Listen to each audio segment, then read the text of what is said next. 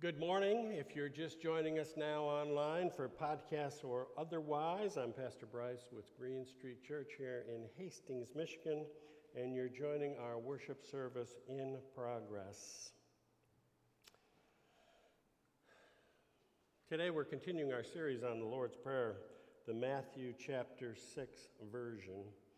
And I'm going to read the portion of the Lord's Prayer again, this time in the King James Version, because last week we put it in the NIV and you just couldn't say it that way. After this manner, therefore, pray, Our Father who art in heaven, hallowed be thy name. Thy kingdom come, thy will be done, on earth as it is in heaven. Let us pray. Father God, have thy will and have thy way with us during this preaching moment and beyond. Help us to feel the presence of your Holy Spirit. In Christ's name, amen. So starting last Sunday, we began this series on the Lord's Prayer.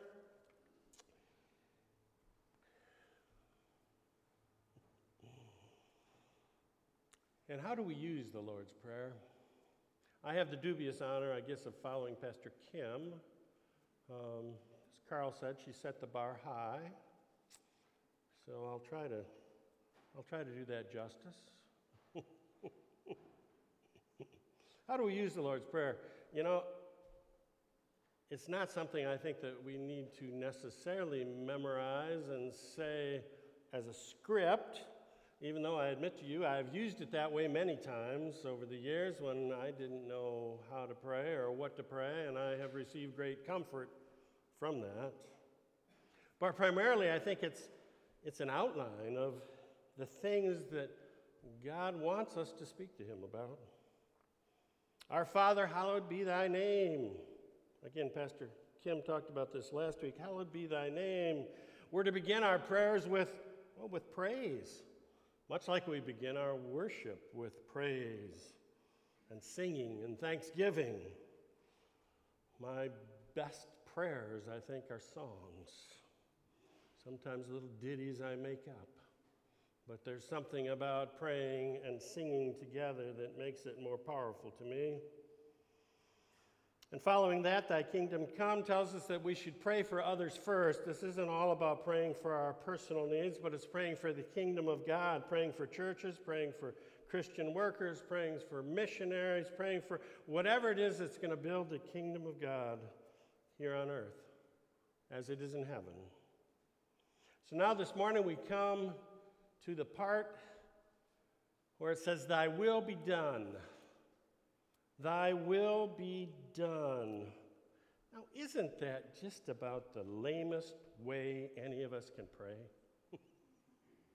Thy will be done? How uncreative is that? I can imagine God in heaven hearing people saying, thy will be done, and saying, oh, come on. Here's someone else trying to impress me. I know they want something. Why don't they just say it? Thy will be done. Thy will be done. It's like when my wife and I are going to go out to eat, and we say, well, where do you want to go? I don't know, where do you want to go? Oh, you decide. No, you decide. Some of you have had this conversation, I can see.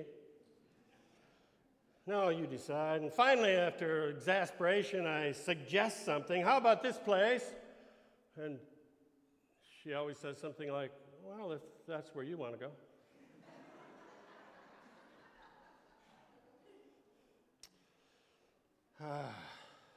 Sometimes I wish she'd just say what she wants.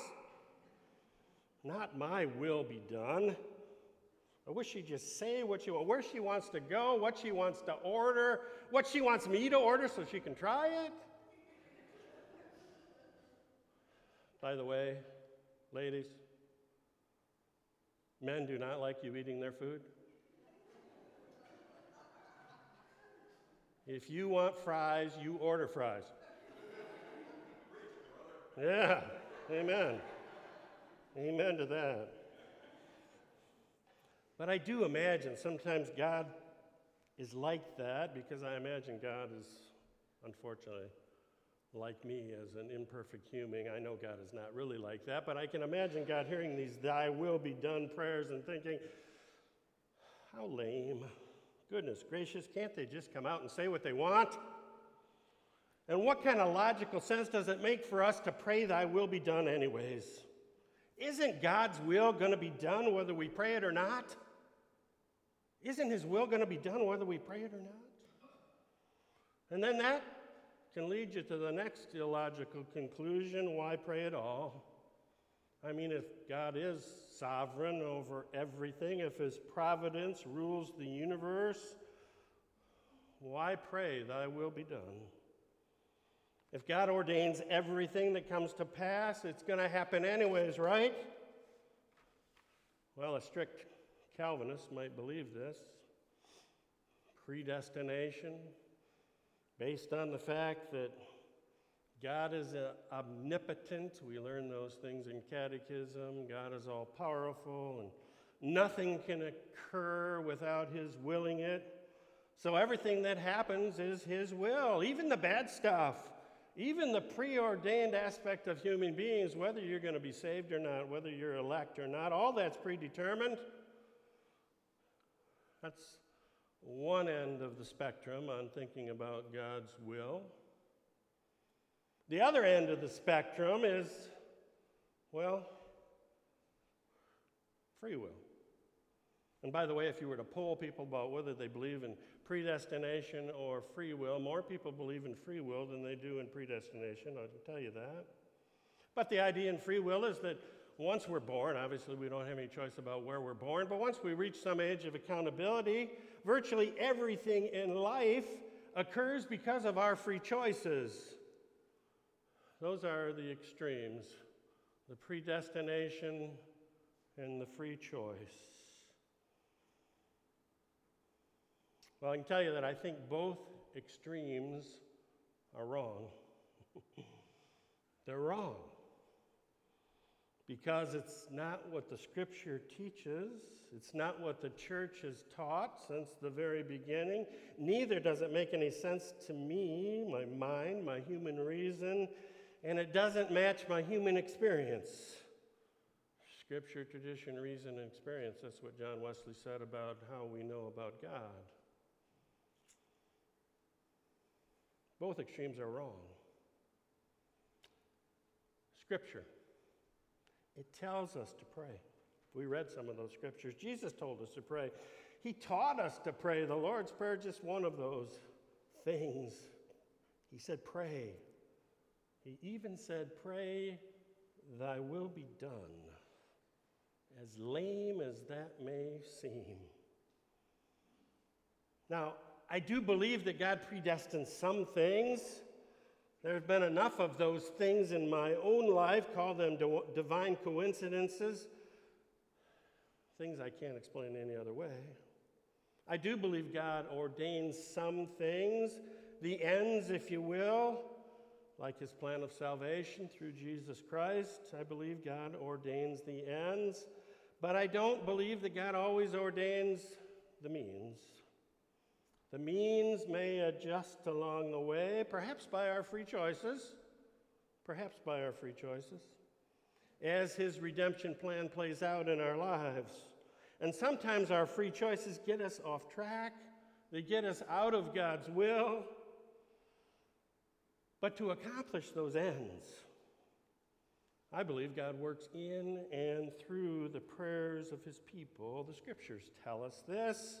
You know this from your own experiences. You have shared some of those prayer experiences with me, answered prayers and unanswered prayers.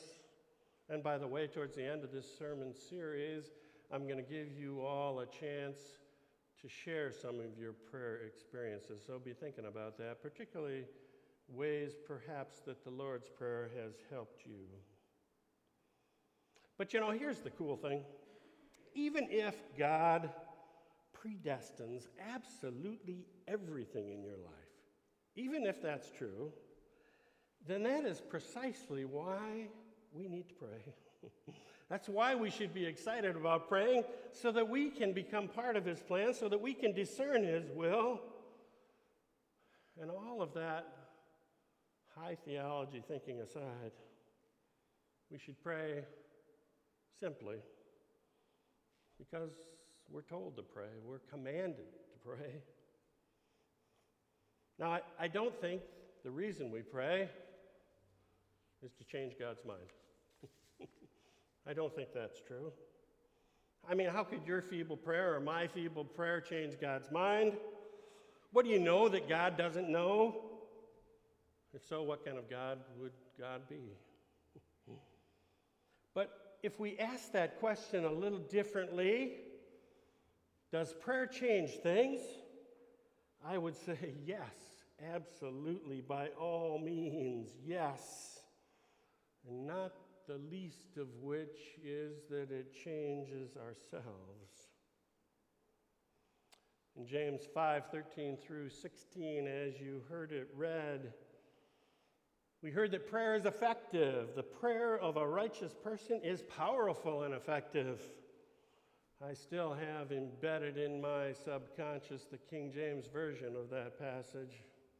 The fervent prayer of a righteous man availeth much. It avails much. It does a lot of good. Now, it doesn't do everything. There's no guarantees. But it does much. It does a lot of good. There's so many scriptural examples of that. James lays those out for us. But one scriptural example that comes to mind is from Acts chapter 12.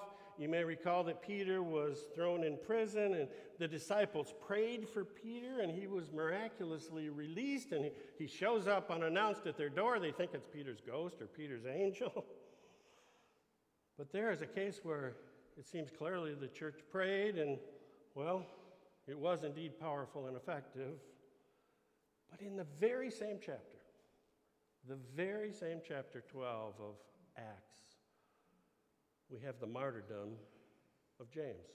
Not James, the writer of this epistle we just read, but James, one of the 12 apostles. We have his martyrdom in that very same chapter. You think the church didn't pray for James? Of course they did. Of course they did. But he was still killed. The prayer of a righteous person is powerful and effective. The fervent prayer of a righteous man availeth much. But it doesn't avail everything. There's no guarantees. But it does much. That's the balance between predestination and free will right there.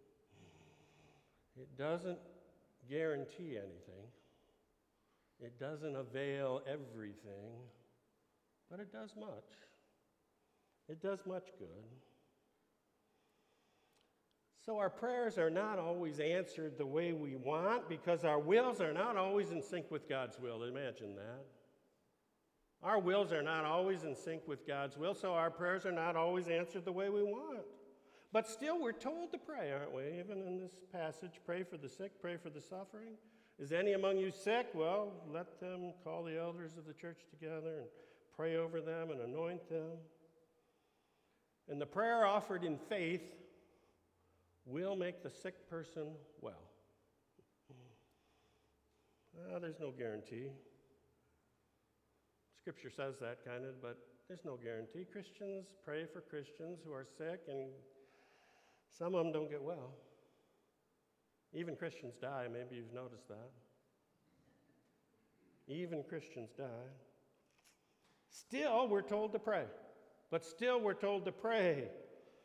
Because our classic perception or our classic understanding that we've been told since we're little kids is sometimes God answers our prayers this way, he says yes, and sometimes he answers our prayers this way, he says no. And while I think that's really an overly simplistic way of looking at God's will, we're not changing God's mind. It is kind of a good working definition of trying to understand God's complex divine response to our prayers. Still, we're told to pray. Verse 15 in the James passage, and the prayer offered in faith will make the sick person well. It's the prayer in faith that will save the sick. So there's this whole theology that's developed around that. It's out of context, by the way, but this whole theology has developed around that if you're not healed, then you don't have enough faith. It's that name it, claim it theology. This is such a gross distortion of the understanding of God's will. When I hear folks say things like that, when I hear preachers say things like that, and I do all the time on the radio, then I think God's response to our prayers is, you've got to be kidding. I wish you'd go back to praying lamely again. Thy will be done. Related to all that, some people even say that it's wrong to pray that if it be thy will or thy will be done. It's a sin. Because God always wills people to be well and to be healthy. That's Christian Science theology, by the way. It's the theology of many faith healers. And that erroneous thinking even leads people to say that praying thy will be done shows a lack of faith. It's a statement of unbelief in God's ability and sovereignty. And someone I know pretty well just said that praying thy will be done was lame. Well, here's the problem with that. Jesus is the problem with that. That darn Jesus again. He always makes me rethink my thinking. Because that is exactly how Jesus prayed when he was in the Garden of Gethsemane. If it is a lack of faith to say, if it be your will, what does that say about Jesus' Gethsemane prayer? Because it was in the Garden of Gethsemane where Jesus went to pray before his arrest, before his crucifixion. And there he prays in verse 42 as we read it, Father, if you are willing, take this cup from me, yet not my will, but yours be done. Now here's something that's really interesting about that passage and the thy will be done phrase from the Lord's Prayer. And I got to confess to you, I just learned this week. This is the fun part for me about preparing a message. If you look at the Greek text where Jesus taught us to pray, thy will be done, and you look at the Greek text from that Luke passage when Jesus is praying in the garden, it's the exact same words, even though it isn't in our English text. It's the exact same words. You see, Jesus didn't merely teach us these words, he used them himself in his own real life, most desperate situation. I often say, don't do as I do, do as I say. Well, that's the difference between humans and Jesus. But Jesus can say, do as I say, and do as I do. He taught us to pray, thy will be done, and he prayed it. He did it when he was in his most desperate moment because he's faced with his passion. Thy will be done, he said. Even though he's sweating blood, I love that phrase from that passage. He's sweating blood. Have any of you prayed like that before? With that much passion? He's sweating blood. And he comes to God, he says, if there's any other way, God, if there's any other way, please, God, if there's any other way, if this cup could pass from me. It reminds me of that but if not prayer I talked about a couple of weeks ago with Shadrach, Meshach, and Abednego. They said, well, but if not, if God chooses, we still won't worship your gods. It reminds me of that. Jesus said, if it be your will, then thy will be done. Jesus knew he was about to face death, beating, humiliation, physical torture, and he would bear in his own body the wrath of God. for our sins, for the sins of the whole world. He didn't want to bear that suffering, so he asked the Father if it were possible, if there's some way I can avoid this indescribable torture. But if not, if it be your will, thy will be done. And notice here that Jesus did not pray that thy will be done prayer in a lame way, like so many of us pray it. He didn't pray it in a lame way. First, he told God exactly what he wanted.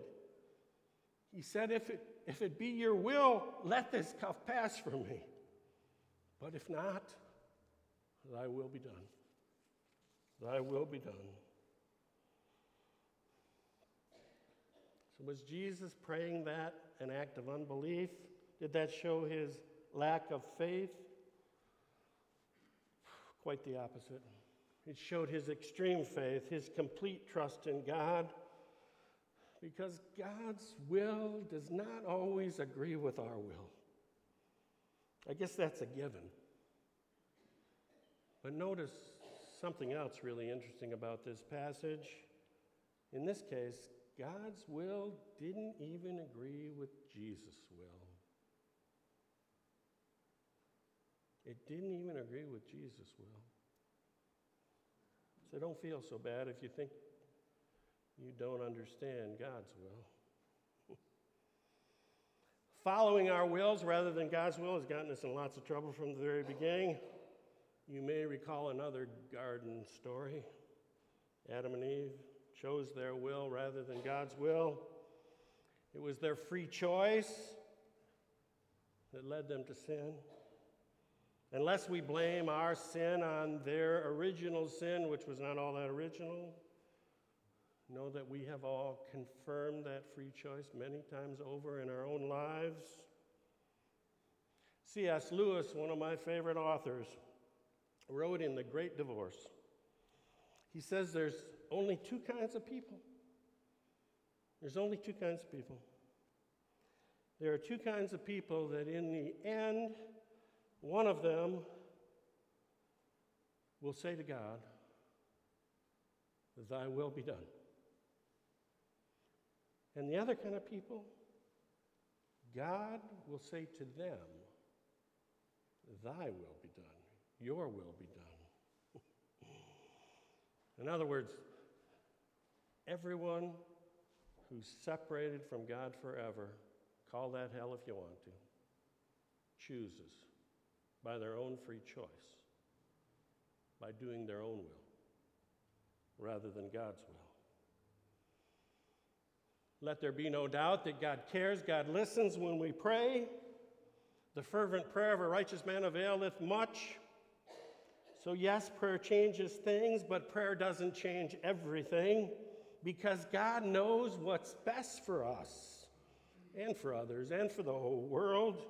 As hard as it is for us to understand all of that in our feeble minds. When we pray, thy will be done, we are praying for God to do what is best for all, to bring about the kingdom of God here on earth. And that is the truth of the gospel this morning. And so,